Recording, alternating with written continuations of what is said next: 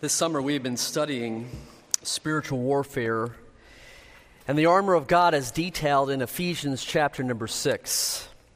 However, along the way I've received some feedback from a few who've asked if I would address the dramatic, the sensational, the paranormal, demonic activity that manifests itself in unexplainable phenomenon. Pastor, they asked, what about demon possession and exorcism?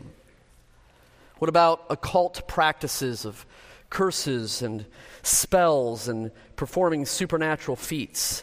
I was even asked, what about UFO sightings? Could they be demonic activity? Perhaps, but for the most part, Satan disguises himself as an angel of light. 2 Corinthians 11 verse 14 tells us, and for the most part, he portrays himself and presents his activity as something attractive. I cite Satan's temptation of Eve in the Garden of Eden. I cite Satan's temptation of Jesus in the wilderness there. And Satan can deceive us and Satan can destroy us through the enticements of this world and the appetites of our flesh long before he needs to do anything dark and dramatic.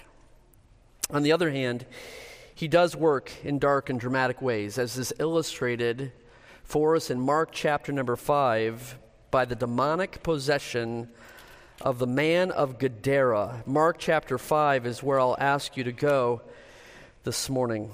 It was at the end of Mark chapter 4 that Jesus and his disciples were on the Sea of Galilee when a great storm came up upon them, and the disciples were afraid. They were fearing for their lives, so Jesus spoke to the storm and said, "Peace, be still." And the wind and the waves obeyed his voice. Look at Mark chapter 4, verse 41. And they feared exceedingly and said to one another, "Who can this be that even the winds and the sea obey him?" You see, the disciples there were eyewitnesses of Jesus' power over the elements of the natural world. It was very impressive, but no sooner did the disciples finish processing Jesus' miracle of calming the storm when he showed them another miracle now in Mark chapter 5, and more impressive than bringing peace to a raging storm, Jesus brought peace to a raging man, one who was demon-possessed, one who was in bondage to the wicked one, Satan, and the disciples witnessed Jesus' power over the evil of the supernatural world. And Mark 5 records Jesus' account there with the demon-possessed man of Gadara, in which he worked a miracle. I'm calling it radical redemption from demon possession. Let's go to the Lord quickly in prayer, and then we'll study Mark chapter 5. God in heaven above, thank you for the moments that we've just shared around the table. We thank you for the death, burial, and resurrection of our Lord Jesus Christ, the salvation, the deliverance that we have in that gospel. I thank you, Lord, now for the account that's before us in Mark chapter 5. I pray that your Spirit would be our teacher. Give us understanding, I pray, in Jesus' name. Amen. I prepared an outline, printed a set of notes for you to follow. I want to begin with this reality. Number one, Satan's ruin of a man. From the very beginning, in the Garden of Eden, Satan purposed to ruin man by sin. We know that Satan tempted Eve to eat of the forbidden fruit, and then she gave the fruit also to Adam, to Eve, disobeying God's command, so that through one man, sin entered the world, and death through sin, and thus death spread to all men. And Satan's ruin of a man was then evident in so many ways through the course of human history. There's crime and war, and there's sickness and disease and wickedness and corruption, and the whole earth groans and labors because of Satan's ruin, beginning, of course, with the ruin of man.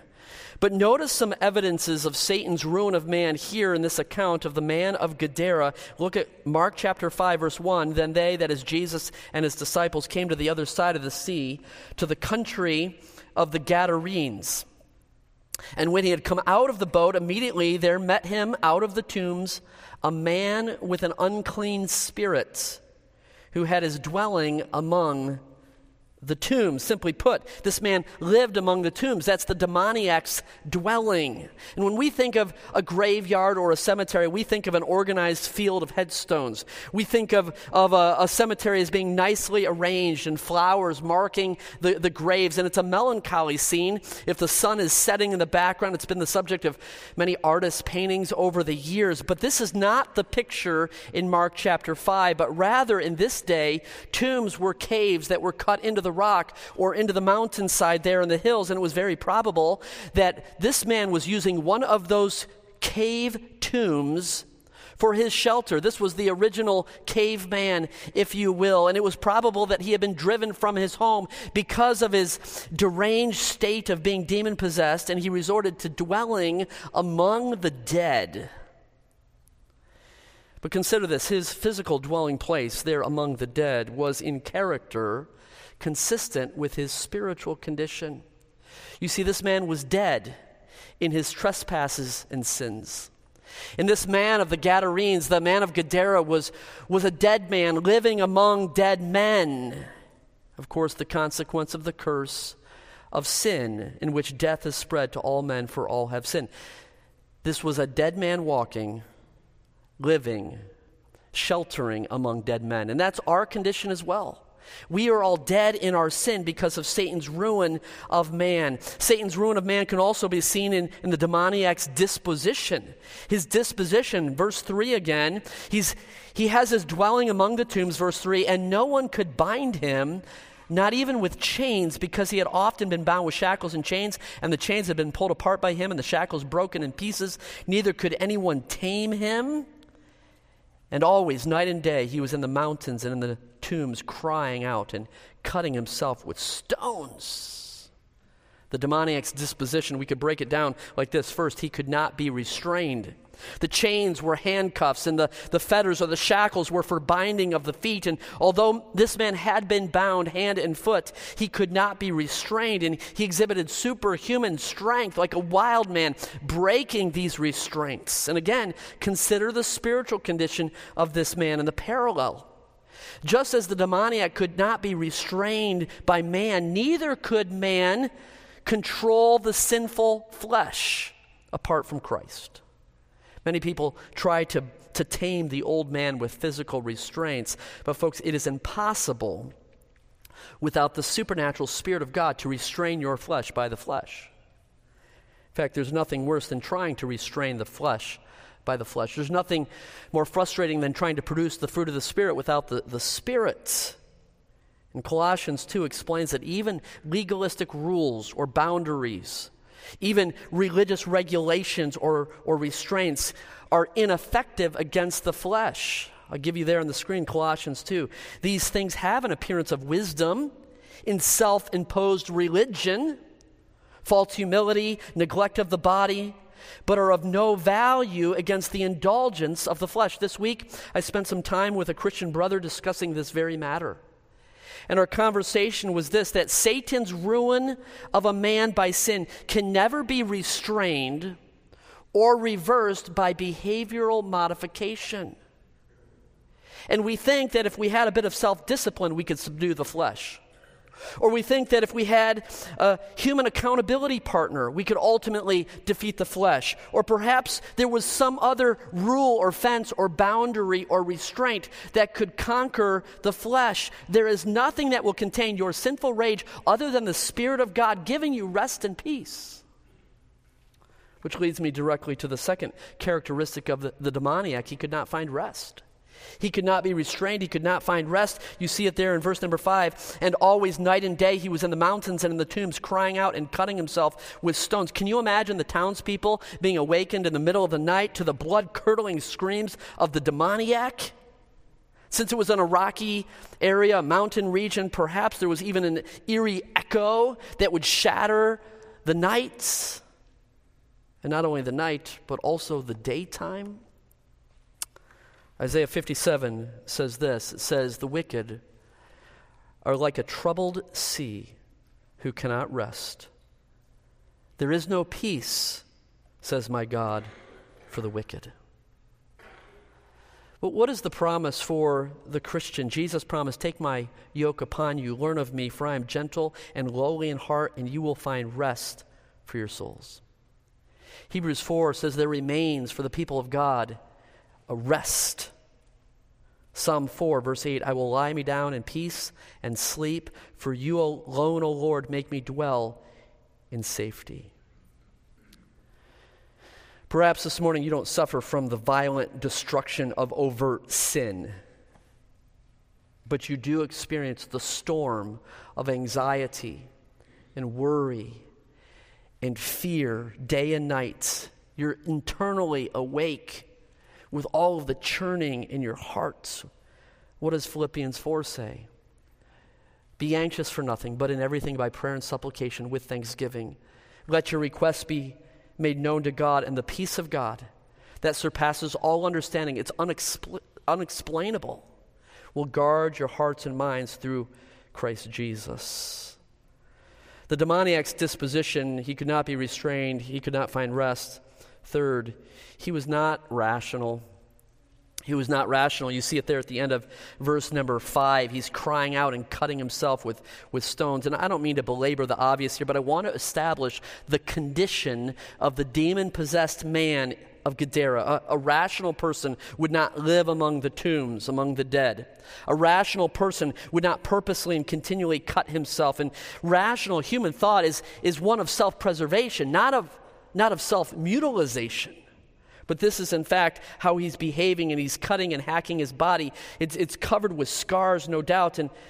But that, in fact, is the way it is for us spiritually. The nature of sin is self-destructive, and it leaves scars. Folks, it was the Puritan author Thomas Brooks who once wrote, "Satan promises the best, but he pays with the worst. Satan promises honor, but pays with disgrace. He promises pleasure, but pays with pain. He promises profit, but pays with loss. He promises life, but pays with death." And I submit that Satan's ruin of a man can be seen here in the tragic condition of this demoniac. What a tragedy. But then, third, Satan's ruin of a man is seen as in the demoniac's demonization. In his demonization, look at verse number 9. "Then he," that is Jesus, "asked the man of Gadara, 'What is your name?' And he answered, saying, 'My name is Legion, for we are many.'" If you look down to verse 12, so all the demons begged Jesus there, and we'll look at that in a moment. But here's the point. This man is not his own. He is not in control. He is possessed by demons, and a demonic spokesperson answered Jesus' inquiry and responded by calling himself Legion. Now, legion was a term to describe a company of Roman soldiers. Upward of 6,000 warriors would make up a legion. And most likely, the name legion here isn't to describe a specific number of demons, but rather to establish that there were many of them, hundreds of them, thousands of them. According to verse 13, Jesus sent the demons to possess 2,000 swine or pig. So perhaps we could assume that there are 2,000 demons here in this case. But consider this for a moment. Whether it is a single demon, or whether it is 2,000 demons or 6,000 demons, the man is not controlled by himself. He is possessed by the indwelling of demons. At times, I've been asked if Christians, born-again believers, can be possessed by a demon or demons in the way that this man of Gadara was. And the answer is no. For this simple reason. Believers, born-again believers, are indwelt by the Holy Spirit of God. And greater is he who is in you than he who is in the world. But while believers cannot be possessed by a demon, it is clear that believers can be oppressed by a demon. Ephesians 4 verse 27 says that there are times where we give place to the devil in our lives. There in Ephesians 4, when we don't put off the old man, when we don't put on the new man, or Christ, and in this we grieve the Holy Spirit, and we quench the working of the Holy Spirit. In fact, a great talking point for you this week in your small groups on Wednesday evening, your home Bible fellowships, would be to discuss how and when we give place to the devil, Ephesians 4:27. And we allow him, give him opportunity or a foothold, depending on your English translation there. We give opportunity or a foothold. We give place to the devil in our lives. Discuss how Satan oppresses the believer. And sometimes it's our own fault, because we've opened the door and we've invited him to oppress us. Look at what happens in Mark 5, let's back up to verse number 6. When he saw Jesus from afar, he ran and worshiped him and cried out with a loud voice and said, "What have I to do with you, Jesus, Son of the Most High God? I implore you by God that you do not torment me." For he said to him, "Come out of the man, unclean spirit." Then he asked him, "What is your name?" And he answered, saying, "My name is Legion, for we are many." What we have here in these verses, number 2, is Christ's rebuke of the demons. And folks, it doesn't matter if there's one demon or 1,000,000 demons. Jesus Christ is God, and there's no greater power in heaven or earth than God. And so because of that, the demons recognize Christ's position. Christ's position, letter A there. So follow what's happening here in verses 6 through 9. The human man of Gadara runs and worships Christ, right? Well, yes and no. Yes, it was the man of Gadara, but no, it was the unseen demons that controlled him, so that when Jesus addressed the man of Gadara in verse 8, it was the demons who answered, speaking and naming themselves as Legion. And so understand that in this case, it is the demons who are coming and worshiping Christ. You see, demons recognize who Jesus is. Demons are compelled to worship Jesus for who he is. Now, are they saved? No. In no way are they saved. But let me tell you something. Someday every knee will bow and every tongue will confess that Jesus Christ is Lord, to the glory of God the Father. The demons that possessed the man of Gadara were compelled to worship Jesus Christ in that moment. I love that, because they recognized his position. This is God, the very God. After they recognized who Jesus was, secondly, they realized Christ's power. His power. There in verse number 7, they say, "I implore you by God that you do not torment me." And the idea there behind the word implore, maybe adjure in your Bible, instead of placing someone under oath, and they're begging Jesus to give them his solemn word that he would not send them into torment before their time. Matthew 25:41 explains the everlasting fire, the lake of fire that is prepared for the devil and his angels. So they're negotiating with God, understanding his power. Look at verse number 10. Also, he begged him earnestly that he would not send them out of the country. Now, a large herd of swine was feeding there near the mountains, so all the demons begged him, saying, "Send us to the swine, that we may enter them." And at once Jesus gave them permission, and the unclean spirits went out and entered the swine. There were about 2,000 swine, and the herd ran violently down the steep place into the sea and drowned in the sea. Now, this is curious to us. Why is it that the unclean spirits requested to be sent into the pigs or swine? They were seeking some embodiment. If Jesus was going to cast them out of the man of Gadara, they needed to occupy or embody some other being, the swine there. Why did Jesus send the swine, the pigs, into the water? And if you'll allow me some liberty here, this is not an interpretation, this is speculation, but some speculation, sanctified speculation. I believe that the unclean spirits, the demons here in this case, had every intention of embodying the pigs, the swine, and driving them into the wilderness, a dry place. Instead, Jesus drove them into the water, a wet place. Now, here's my speculation. Matthew chapter 12, verse 43 says, "When an unclean spirit goes out of a man, he goes through dry places," literally waterless places, the New American Standard, "seeking rest and finds none." In the Bible, dryness represents one who is void of the Spirit of God. Dry places are a type of spiritless people. David said, the rebellious dwell in a dry land. On the other hand, the Bible consistently uses water as a type, as a picture, a symbol of the Holy Spirit.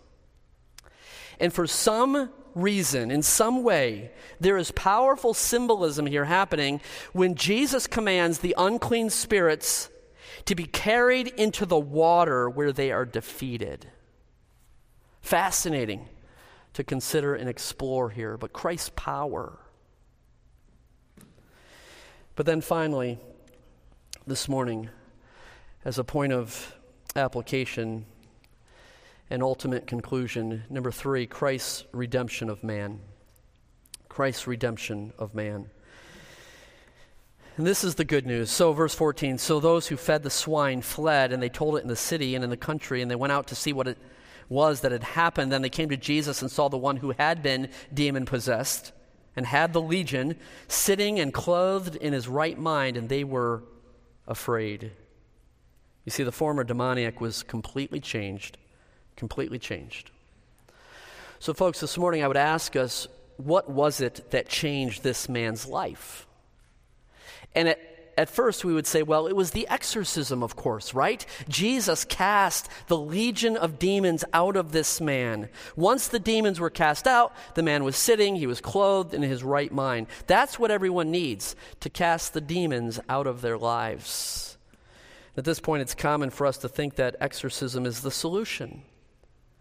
If we can defeat the demons in a man's life, for example, the demon of addiction, or the demon of anger, if we can just exorcise or cast out those demons, then all will be well. And for that reason, there are those that would seek to practice exorcism and the casting out of demons as Jesus did here, or in Matthew 17 when he cast a demon out of a boy. If we have enough faith and we use the right words, we can defeat demons and send them on their way. But I would contend, and this is an interpretive key for this entire account, I would contend that for the demoniac of Gadara, it wasn't just the casting out of the demons, but it was the conversion of the man to Jesus Christ. Do you understand the difference there? It wasn't just the exorcism of the demons, the casting out of the demons, but the conversion of the man to Jesus Christ. For the departure of demons isn't your redemption. Rather, it's the indwelling Jesus Christ that is your redemption. And so the presence of Christ and the conversion of the man, if and when you think that you are encountering a demonic situation, I would counsel you not to try and rebuke the demon. Not and try to command and cast out the demon, but rather speak the gospel of Jesus' death and resurrection. That is the ultimate power, and that is the ultimate only redemption of man. This past week, one of our supported missionaries to the Jews in New York City, Craig Hartman, perhaps you are on his email list. It's been a number of years since he's been here, but he wrote this in his prayer letter just this past week. He says, God continues to give us opportunities to share the gospel in areas where we never thought it would be possible. The work has not been easy, and as one would expect, there has been opposition from the devil. As the months have gone by, I've spent quite a bit of time in Mark 5, the account of Jesus healing the demon-possessed man.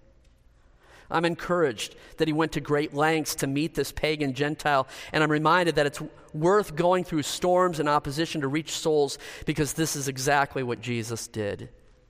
He says, in fact, Jesus did that for me. When I was at enmity with him, he sent his son to die for me. He pursued a relationship with me. This truth is a constant reminder and encouragement to us as we go into tough places to reach souls. Jesus loves the lost and wants them to be reached. And so we pierce the darkness with the light of the gospel, the death, burial, and resurrection of Jesus Christ. That is when change happens.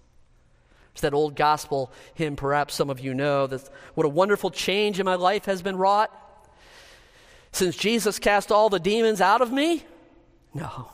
Since Jesus came into my heart, the indwelling life of Christ, and it's the gospel that changes a man. So then, what if there is no change? Can you be certain of conversion? 2 Corinthians 5, verse 17, if anyone is in Christ, he's a new creation. Old things have passed away. Behold, all things have become new. And so when Jesus Christ indwells a believer, there's a change that takes place, as in the case here, the man of Gadara. An illustration, God used the powerful preaching of George Whitefield to reach and save thousands, along with Jonathan Edwards, the great preachers of the 18th century. George Whitefield is now called the lightning rod of the Great Awakening. And he says this, I've copied it for you there in the back of your notes. There are so many stony ground hearers who receive the word with joy that I have determined to suspend my judgment till I know the tree by its fruits. Do you think any farmer would have a crop of corn next year unless he plowed now? You may well as expect a crop of corn on unplowed ground as a crop of grace until the soul is convinced of its being undone without a Savior. Because their stony ground is not plowed up. They have no conviction of the law. They fall away. That makes me so cautious now, which I was not 30 years ago, of dubbing converts too soon, of declaring one to have been born again, to be saved, to be converted, to be changed. Now I wait a little and see if people bring forth fruit.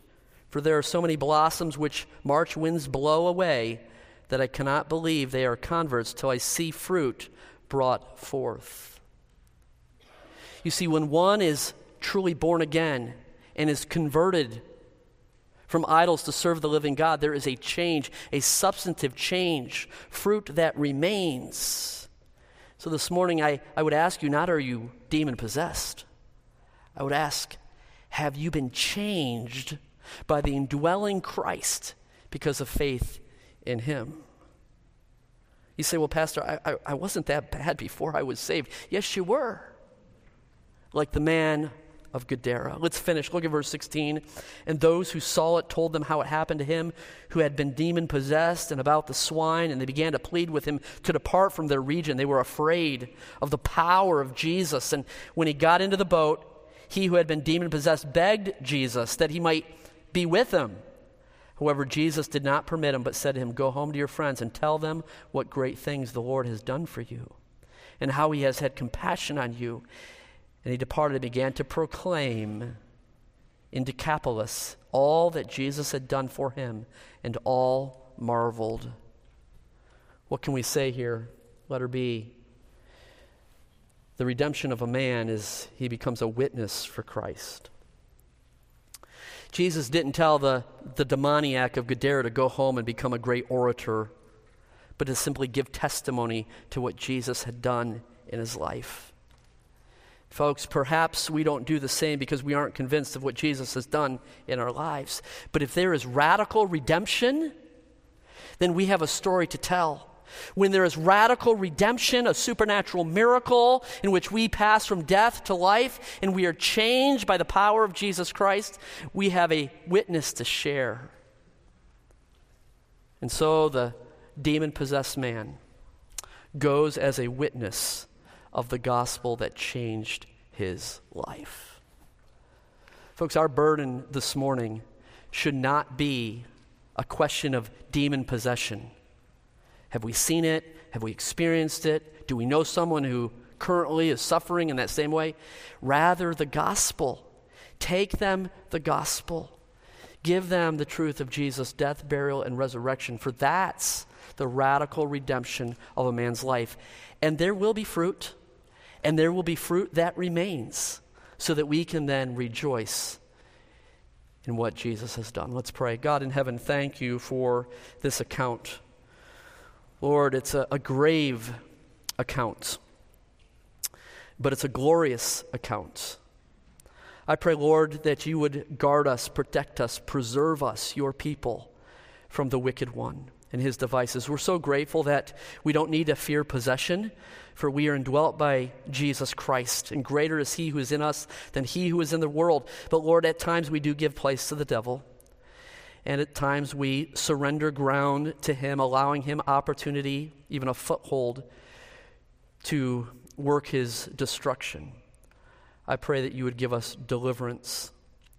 I pray, Lord, that we would demonstrate changed lives who can give testimony to what you have done for us. For I pray this in Jesus' name.